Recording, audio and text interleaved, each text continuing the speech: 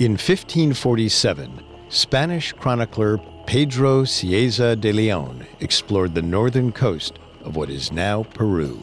After crossing miles of arid coastal deserts, De Leon was astonished when he arrived in the fertile Lambayeque Valley and discovered the ancient city of a great civilization.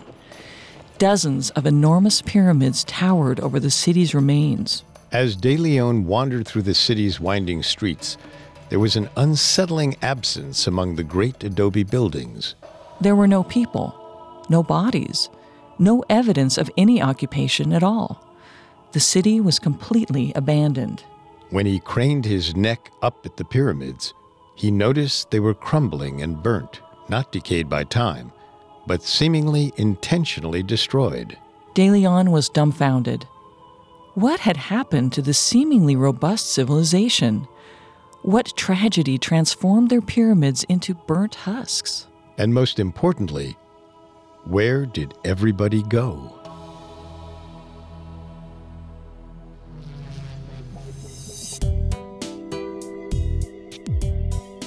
Hi, I'm Richard. And I'm Molly. Welcome to Gone, the show where we search for everything missing.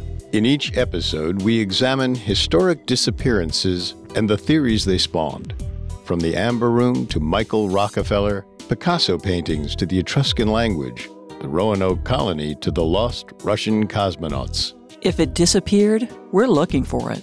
If you want to listen to previous episodes, you can find them on your favorite podcast directory or on our website, parcast.com. A new episode comes out every other Monday. Today, we're looking for the inhabitants of the lost city of Túcume.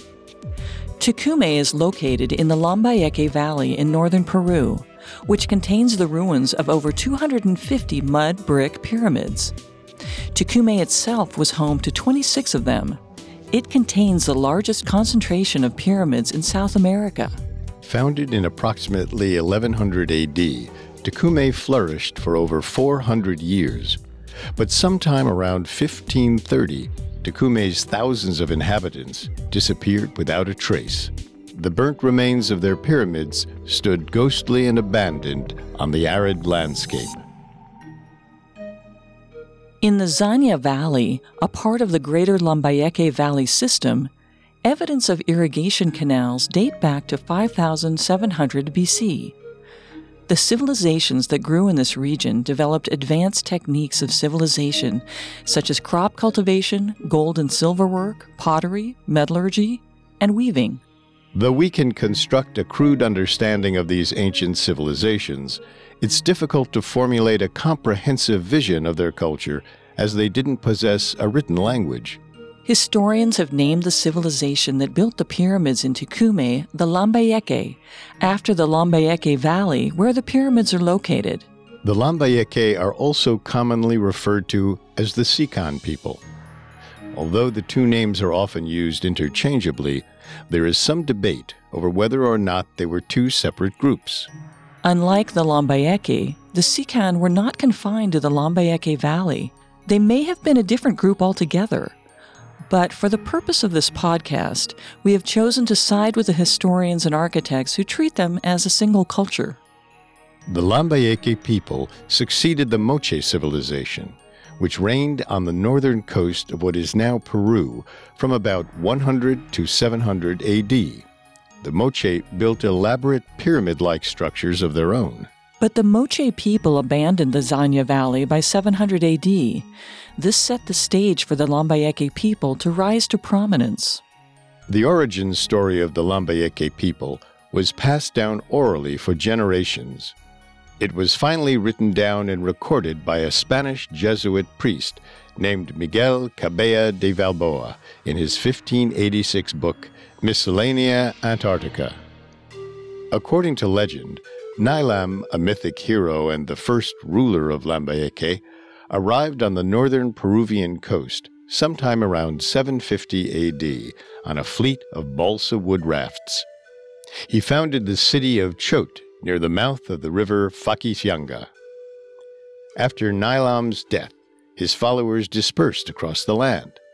They spread Lambayeque culture throughout the valley and eventually occupied a territory of nearly 5,500 square miles. Nilam's dynasty is said to have lasted for 12 generations. The last of these legendary kings was named Fempaic. A demon tricked Fempaic into moving a sacred Yampaic idol out of the Temple of the Moon, where it had resided since Nilam had placed it there himself. When Fempaic went to move the idol, he was met with the full force of the gods' wrath. The gods punished Fempaic with a great flood that lasted for 30 days. The flood was followed by periods of intense droughts and flooding. The Lambayeque people all blamed Fempaic for this catastrophe. Holy priests seized Fempaic, bound him by his hands and feet, and threw him in the ocean to drown. And thus Nilam's line ended. The people of the Lambayeque Valley were thrown into chaos. Perhaps Fempaic's death explains the disappearance of the Lambayeque people. Unlikely. If Fempaic were a real king, his reign would have been around 1100 AD. The Lambayeque people didn't disappear until the 1500s. Obviously, that would have been long after Fempaic's alleged reign. And in 1100 AD, the Lambayeque were still flourishing. They had a singular cultural obsession with building pyramids that took the previous Moche people's monumental constructions to a whole new level. By the time their civilization abruptly disappeared around 1500, the Lambayeque had built over 250 mud brick pyramids in the Lambayeque Valley. There have been over a dozen pyramid-building civilizations throughout history, but none of their pyramids quite resembled those of the Lambayeque in terms of form or function. Most pyramids tend to serve a single purpose. For example, the Egyptian pyramids served as tombs for royalty, while the Aztec and the Mayan pyramids were sites for religious ceremonies. In contrast, the Lambayeque pyramids served multiple functions. It's true that religious ceremonies and burials were conducted at the Lambayeque pyramids, but they were primarily a place of residence for the Lambayeque elite. The tops of the Egyptian pyramids had a triangular pointed shape, but the tops of the Lambayeque pyramids were wide and flat. This enabled the Lambayeque to build large mansions filled with many rooms atop their pyramids. The only way to access the tops of the pyramids was through long ramps. Additionally, there were rooms about halfway up to control access to the top. These rooms may have been used as guard stations. The lords living atop the pyramids had fully functioning homes. Archaeologists have discovered evidence of large kitchens with remains of seeds, bones, charcoal, and pots. Archaeologists also found layers and layers of food scraps, indicating that generations of people lived on top of the pyramids. Some of this food has been identified as llama and fish. These foods were traditionally reserved for the rich and indicate the wealth and status of the pyramid dwellers. But why did the Lambayeque elite want to live atop pyramids? It can't have been just because they wanted unusually grand mansions. They may have had religious motivations for living in pyramids. Ancient Peruvians believed powerful gods lived in the mountains. These gods could be benevolent and generous, but they could also be destructive. Some believe that the Lambayeque built their pyramids in order to replicate the mountains. They hoped to capture the mountains' power in order to protect and bestow favor upon their people. If the pyramids were a form of protection, what were the Lambayeque protecting themselves from? What was so frightening to them that their entire way of life was centered on building these monuments? To answer that question, we need to examine the site of the first major city of the Lambayeque people. Later named Bataan Grande, or Flat Anvil by the Spanish, the Lambayeque people's first great city was likely built around 800 AD. At one point, the city of Bataan Grande had 17 pyramids. To put that in perspective, most pyramid sites have only 2 or 3. The largest pyramid discovered in Bataan Grande is known now as Huaca Corte. That pyramid's base covers about 820 square feet. Although it would take over 2,000 people to simply build the bricks required for one of these pyramids, and thousands more to actually construct it, a pyramid would only house the family of one Lambayeque elite and his servants, probably no more than a few dozen people in all. Commoners were relegated to small huts on the city's outskirts. Baton Grande flourished for almost 300 years. However, around 1020, Baton Grande suffered a terrible drought that lasted over 30 years. Although we now understand that this sort of extreme weather is a symptom of powerful El Niño patterns, the citizens of Baton Grande saw this as a sign of the gods' anger toward them. As the earthly representatives of the gods, the elites atop Baton Grande's pyramids had failed to protect their people. Something drastic needed to be done. In normal circumstances, valuable items or animals were sacrificed to the gods in order to please them. But extraordinary situations, like a devastating drought, called for human sacrifice. Human sacrifice didn't always require killing the victim. The Lambayeque gods didn't actually need the victims to die. They were simply nourished and strengthened by human blood. Priests could typically cut open a victim and drain some of their blood for the gods. In normal circumstances, this would be enough to appease divine rage. But when a situation was so dire that immense quantities of blood were needed, then full-blown human sacrifice was necessary. And decades of drought with little to no relief in sight was certainly dire enough to turn to this last resort. But the human sacrifice didn't work. The drought continued, and hunger and hardship continued to batter the land. The Lambayeque people needed to take even more drastic steps to save themselves from the wrath of the gods. Ancient Peruvians used fire to purify places touched by evil. Seemingly forsaken by the gods, Baton Grande seemed to be infected with something so terrible that the region continued to suffer. Thus, between 1050 and 1100, in a last-ditch effort to reconcile the evil that fell upon them, the penitent Lambayeque people set all the pyramids in Baton Grande on fire.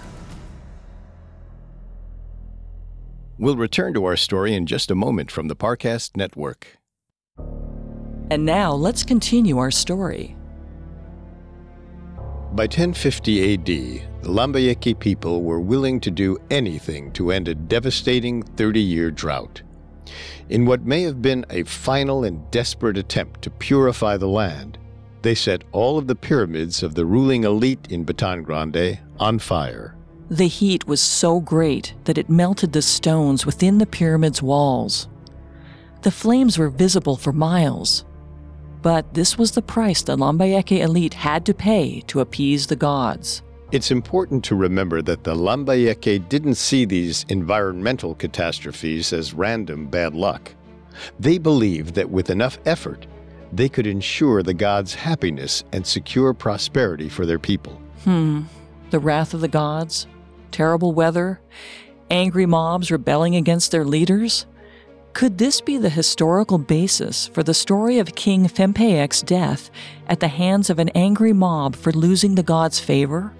The dates do line up, although there isn't any evidence to suggest a clear correlation. All that we know is that the Lambayeque interpreted the severe drought as a sign of the gods' displeasure. Perhaps this was the reason they set the Baton Grande pyramids alight and then fled the city entirely. With Baton Grande abandoned, the Lambayeque center of power shifted to Túcume, just a few miles south of Baton Grande. Although their efforts to please the gods at Baton Grande had failed, the Lambayeque people seemed determined to redouble their efforts at Túcume by building bigger and better pyramids. The archaeological record tells us that major construction on the pyramids in Túcume began shortly after Baton Grande was abandoned. With 26 pyramids in total, Túcume has the largest concentration of any site in South America. These 26 pyramids are tightly packed in a 1 square mile area circled around a mountain called Laraya. Archaeologists think the mountain had religious significance. Since the Lambayeque believed gods resided in the mountains, building so close to Laraya would mean being closer to the gods. The Lambayeque set to work building more pyramids than ever before. These new pyramids at Túcume were bigger and more elaborate than the old pyramids at Baton Grande. The largest pyramid at Túcume is built directly into the side of Laraya. It was massive. Although its relatively low height reached a paltry 60 feet, its base was shockingly over 2,100 feet long. Even today, it remains the longest known adobe structure in the entire world. This pyramid is most likely where the Túcume's leader resided. Archaeologists believe the other 25 pyramids were probably occupied by leaders from other settlements across the valley. Although we don't know what Túcume's population was, as a religious and administrative center, it would have had the largest concentration of people in the region. And there's no way that Túcume's grandeur didn't go unnoticed by neighboring civilizations. Sometime around 1375, the militaristic Chimu ruler, Nansing Pinko, conquered the Lambayeque people and absorbed them into his empire. The Chimu created the second largest empire in the history of the ancient Andes cultures. There is little evidence to show that any major changes took place in the Lambayeque culture or at Túcume during the period where they were ruled by the Chimu. However, many Lambayeque artists were relocated to the Chimu capital of Chanchan. The artifacts discovered at Chanchan show that the Chimu actually adopted many Lambayeque cultural and artistic practices. The Lambayeque were only under Chimu jurisdiction for approximately 100 years, until the great and powerful Inca Empire conquered the Chimu around 1470. But while there were changes in leadership at Túcume, the pyramids persisted as centers of power for the Lambayeque elite. The large pyramids were important for governing and administration, but significant religious ceremonies took place in the small, unassuming Temple of the Sacred Stone, a ground-level building near Túcume's entrance. This was where worshippers offered sacrifices to the gods. For most of Túcume's 400-year history, there's very little evidence of human sacrifices in the archaeological record. Yet shortly before Túcume was abruptly abandoned in the early 1500s, residents sacrificed an unparalleled number of people. Archaeologists have discovered evidence of a whopping 119 human sacrifices at Túcume. Most of them occurred during the city's final years. They may have even occurred in the final days before the city's downfall. Something terrible drove the Lambayeque people to commit human sacrifice, but we don't know what. And the human sacrifice didn't work. By 1530, the Great Pyramids of Túcume were burned and abandoned, and the Lambayeque were gone. It wasn't until 1987, 400 years later, that a chance visit from a Norwegian adventurer and ethnographer named Thor Heyerdahl set the wheels in motion to finally uncover Túcume's secrets. Born in 1914 in Lavik, Norway, Heyerdahl became interested in Polynesian culture at a very early age. He first gained fame for his 1947 Kon-Tiki expedition when he was in his 30s. He sailed a balsa wood raft from Peru to French Polynesia. The journey took 101 days, and he traveled a total distance of 5,000 miles. The expedition's success demonstrated that it was possible for these rafts to travel over long distances on the Pacific Ocean.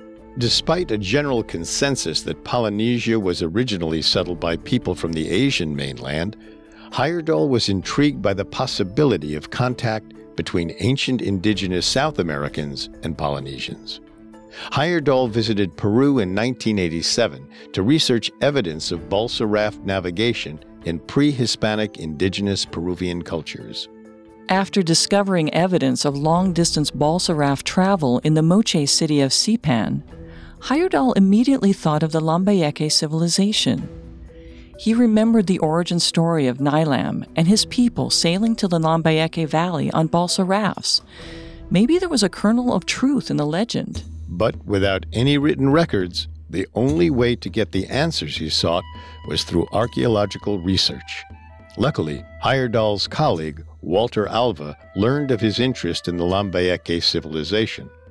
Alva suggested that Heyerdahl investigate the pyramids at Túcume. Túcume's unexplored pyramids presented a potential treasure trove of information. Once he set his eyes on Túcume, Heyerdahl was transfixed. He wanted to know everything about the mysterious civilization that built Túcume's pyramids. Who were the people who built these pyramids? What caused them to abandon Túcume? And where did they all go? The only way to know for sure was to do what nobody had been willing or able to do before: organize an archaeological excavation at Túcume. After getting permission to conduct a dig from Peru's foreign minister, Heyerdahl secured a contract between Peru's National Institute of Culture and the Kon-Tiki Museum in Norway. But there was still a long road ahead before any shovels hit the dirt. Although Heyerdahl had permission to dig at Túcume, he had to combat the terrifying reputation of a place that the locals now called Purgatorio, a place where evil spirits dwelled.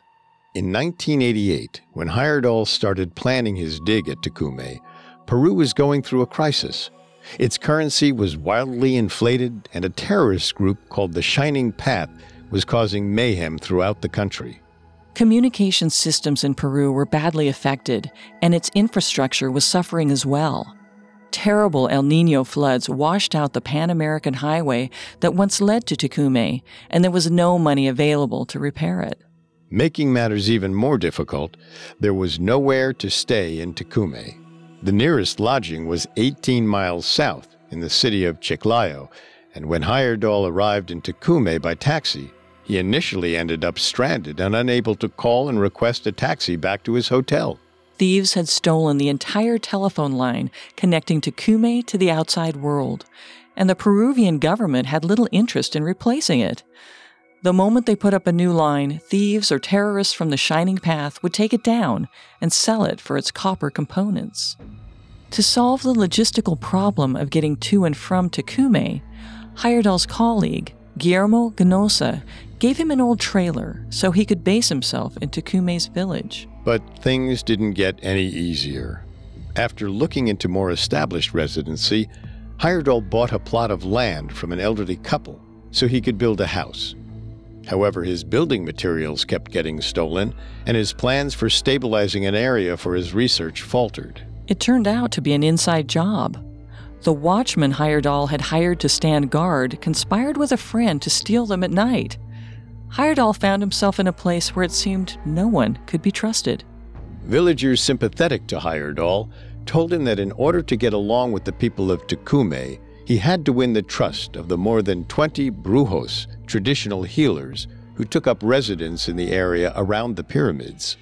Heyerdahl enlisted the aid of the village priest and the mayor, who claimed to be a descendant of ancient Túcume's pyramid builders. Along with the renowned brujo Santos Vera, these men became some of Heyerdahl's greatest allies during his dig. Winning the brujos' trust proved to be especially crucial, since they were able to help Heyerdahl overcome the superstitions that were a part of life in Túcume's village. The pyramids were an important place for locals.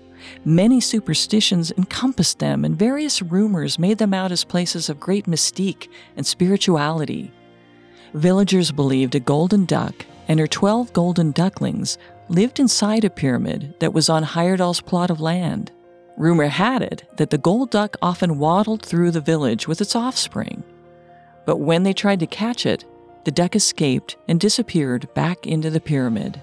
When Heyerdahl later hired about 100 villagers for the dig, he learned that they believed he had sold the duck and used the earnings to employ them.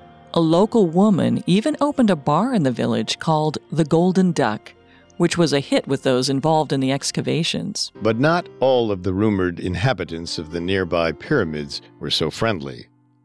Allegedly living in a large pyramid whose walls rose right next to the village's main schoolyard was a woman who was so beautiful that men died if they looked upon her. Even more dangerous was a sea monster that lived within La Raya, the mountain at the center of ancient Túcume's pyramids. It once lived in a lake that had disappeared and now supposedly lived within the mountain. The monster was a giant rayfish, or raya, which was how the mountain came to get its name. It may seem outlandish, but these superstitions were a fabric of daily life in Túcume. The locals still referred to the pyramids as Purgatorio and genuinely believed that evil spirits lived within the enormous structures. There was also an incident of real-world violence that cast a pall over the site. When Walter Alva and a draftsman came to map the dig site, they discovered the victim of a gruesome murder. Nobody was able to identify the man who had been killed. He was unknown in the village, and no one had been reported missing. The police were unable to come up with any answers.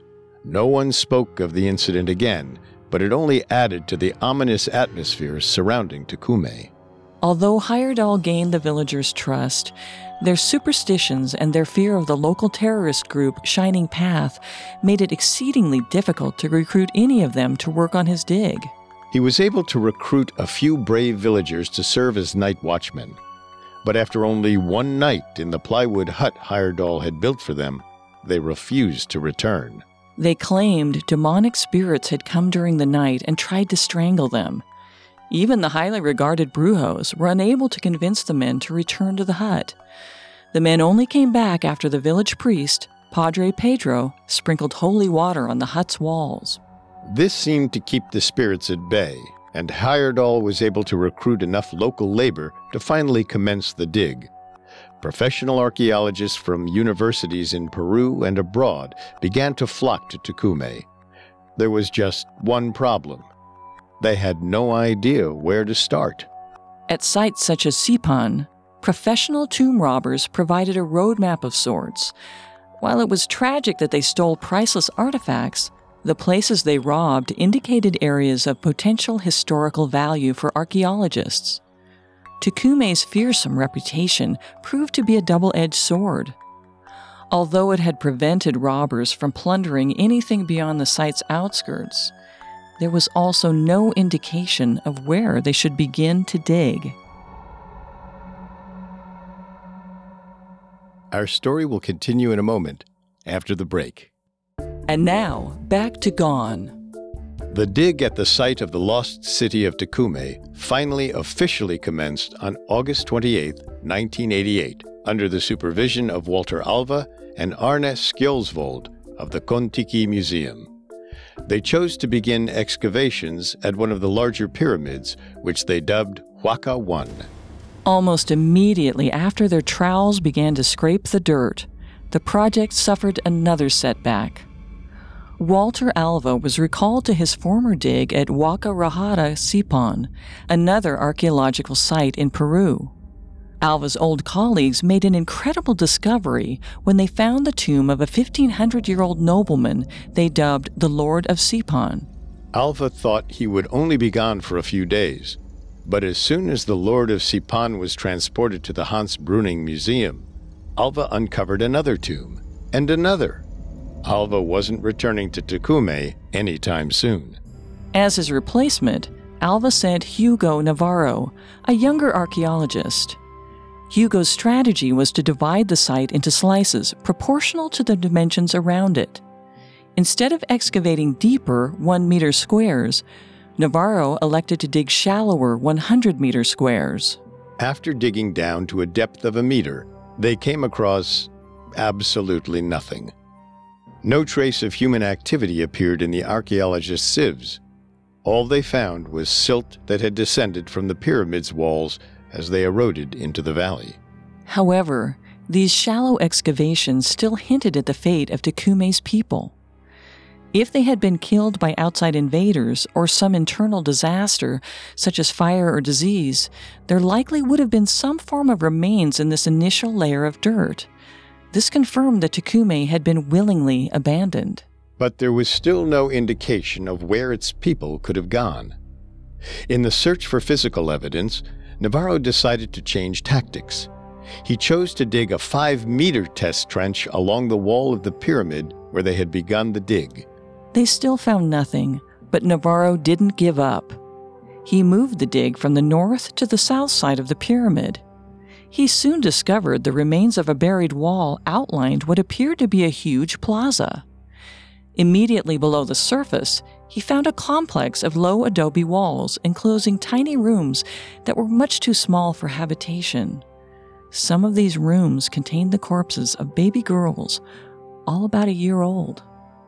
These bodies were most likely sacrificial offerings and hinted at the horrific series of at least 119 human sacrifices that took place during Túcume's final days in the early 1530s. Navarro's team of archaeologists discovered additional burial niches, all filled in with sand and a mixture of ash, broken ceramics, rags, shells, bone, and carbon. This mixture of sand and human artifacts meant the people of Túcume had filled in the niches. If it had happened naturally over the passage of time, the niches would have contained the same silt as Navarro's previous excavations. But who were they hiding the artifacts from? Inca conquerors? Or perhaps Spanish invaders? As they continued to dig along the upper layer of Túcume's ruins, it was clear there would be no clear answers. And although Hugo Navarro had filled in admirably in Walter Alva's absence, it was clear that the project needed reinforcements. Heyerdahl brought in Alfredo Narvaez from Peru's National University in Trujillo and Daniel Sandweiss of the Carnegie Mellon Natural History Museum in the United States to work as co-directors of the Túcume Archaeological Project. They were also joined by Sandweiss's wife, Peruvian archaeologist Maria del Carmen, and additional Peruvian and foreign archaeologists, as well as 20 students from universities in Lima and Trujillo. Official headquarters were set up at the entrance to the pyramid area, and a temporary museum was erected to exhibit the now constant flow of objects that were being unearthed. Finally, the project in Túcume was running on all cylinders. It seemed to be only a matter of time until the mystery of Túcume could be solved. The dig at Túcume lasted for 5 years, eventually coming to a close in 1993. Thanks to the efforts of Heyerdahl and his team, archaeologists were able to create a more complete picture of Túcume's history. Through their excavations, they were able to determine that Túcume was established as a political and religious center after the fall of Baton Grande. They were also able to discover that it was conquered by the Chimu in 1375 and then by the Inca in about 1470. They were able to piece together the story of Túcume's final days, during which a series of human sacrifices was conducted in an attempt to convince the gods to stop the advance of the Spanish conquistadores. With no evidence to indicate that the Spanish or any other outside elements either killed or forced Túcume's people out of the city, Heyerdahl and his team concluded that it was willingly burned and abandoned. But one massive question still remained. Where did they all go? Local traditions suggest that they might have relocated to the hamlet of Túcume Viejo, which is just north of the original city. However, Túcume Viejo was far too small to support the many thousands of people estimated to have lived in Túcume at its height. Although some of Túcume's population may have resettled there, it's clear there wasn't a mass migration to this tiny village. But even though the Spanish may not have physically forced the citizens of Túcume to abandon their city, they could have indirectly reduced its population. The deadliest thing about the Spanish wasn't their weapons. It was their diseases. In 1524, a massive smallpox epidemic originating from the Spaniards' contact with the indigenous people of Panama swept south and decimated Peru's indigenous population. Pizarro's forces wouldn't even set foot in Peru for another 8 years, but they were already causing chaos throughout the region. Some scientists estimate that this epidemic killed nearly 75% of the Inca Empire's 10 million citizens, and it's entirely possible that the people of Túcume were similarly affected. During the initial excavations at Túcume, when Hugo Navarro discovered the evidence of human sacrifices, part of the fill that had covered their burials was composed of ash. It's certainly possible these ashes were the remains of Túcume's citizens who had died during the smallpox epidemic. During Heyerdahl's explorations around the region surrounding Túcume, he discovered a massive ancient oven the locals refer to as El Horno. This oven was too large to effectively bake food. It could only serve one purpose: cremation. Unfortunately, Without any way to conclusively determine the cause of death or date the ashes discovered at Túcume, there can't be any conclusions drawn regarding how many citizens actually remained in Túcume when it was abandoned. If this theory is correct, and disease had vastly reduced Túcume's population, they would have been even more vulnerable to Spanish attack. There's a significant chance they wouldn't want anyone to know where they went, so that the Spanish couldn't find them. That makes sense.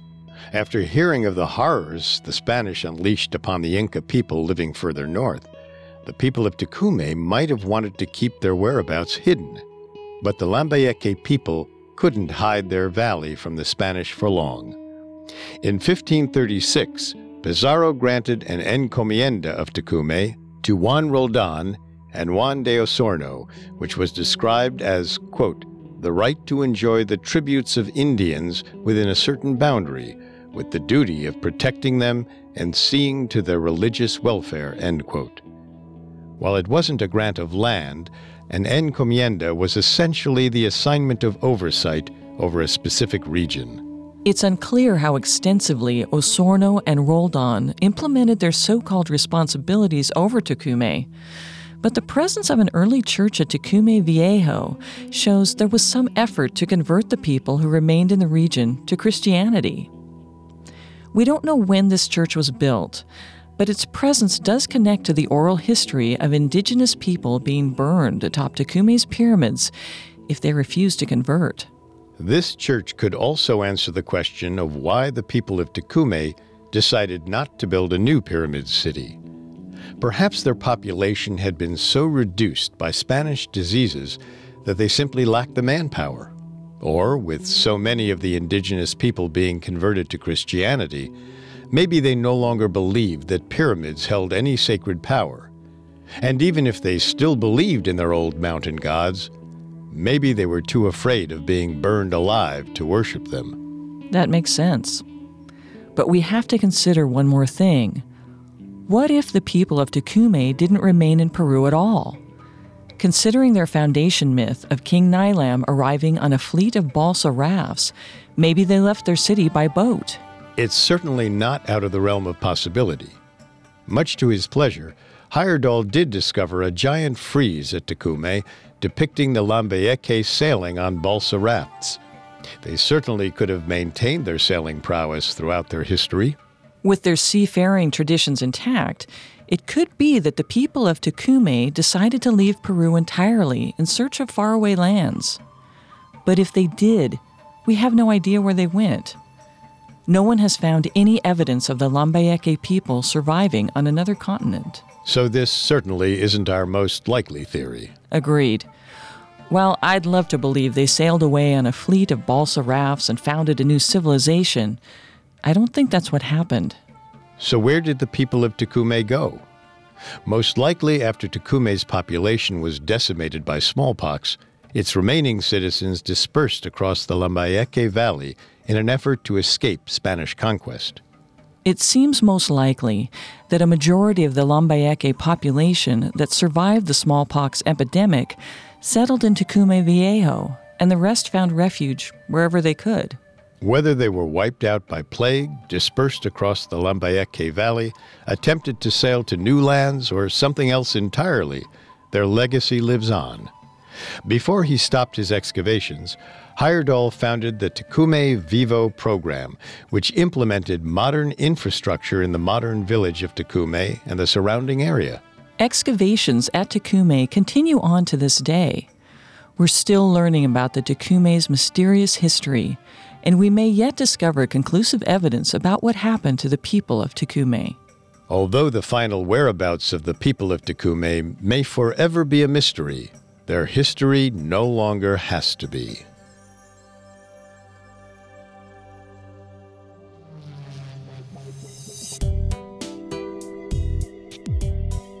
Thanks for tuning into Gone. If you like the show, you can subscribe for more episodes on Apple Podcasts, TuneIn, Google Play, Stitcher, Spotify, or your favorite podcast directory. While you're there, we'd really appreciate a 5-star review. It seems simple, but it really helps the show. You can tell us your theories on Facebook and Instagram at Parcast, on Twitter at Parcast Network, or at parcast.com. Just because something is missing doesn't mean it can't be found. Gone was created by Max Cutler, is a production of Cutler Media, and is part of the Parcast Network. It is produced by Max and Ron Cutler, sound design by Ron Shapiro, with production assistance by Paul Mahler.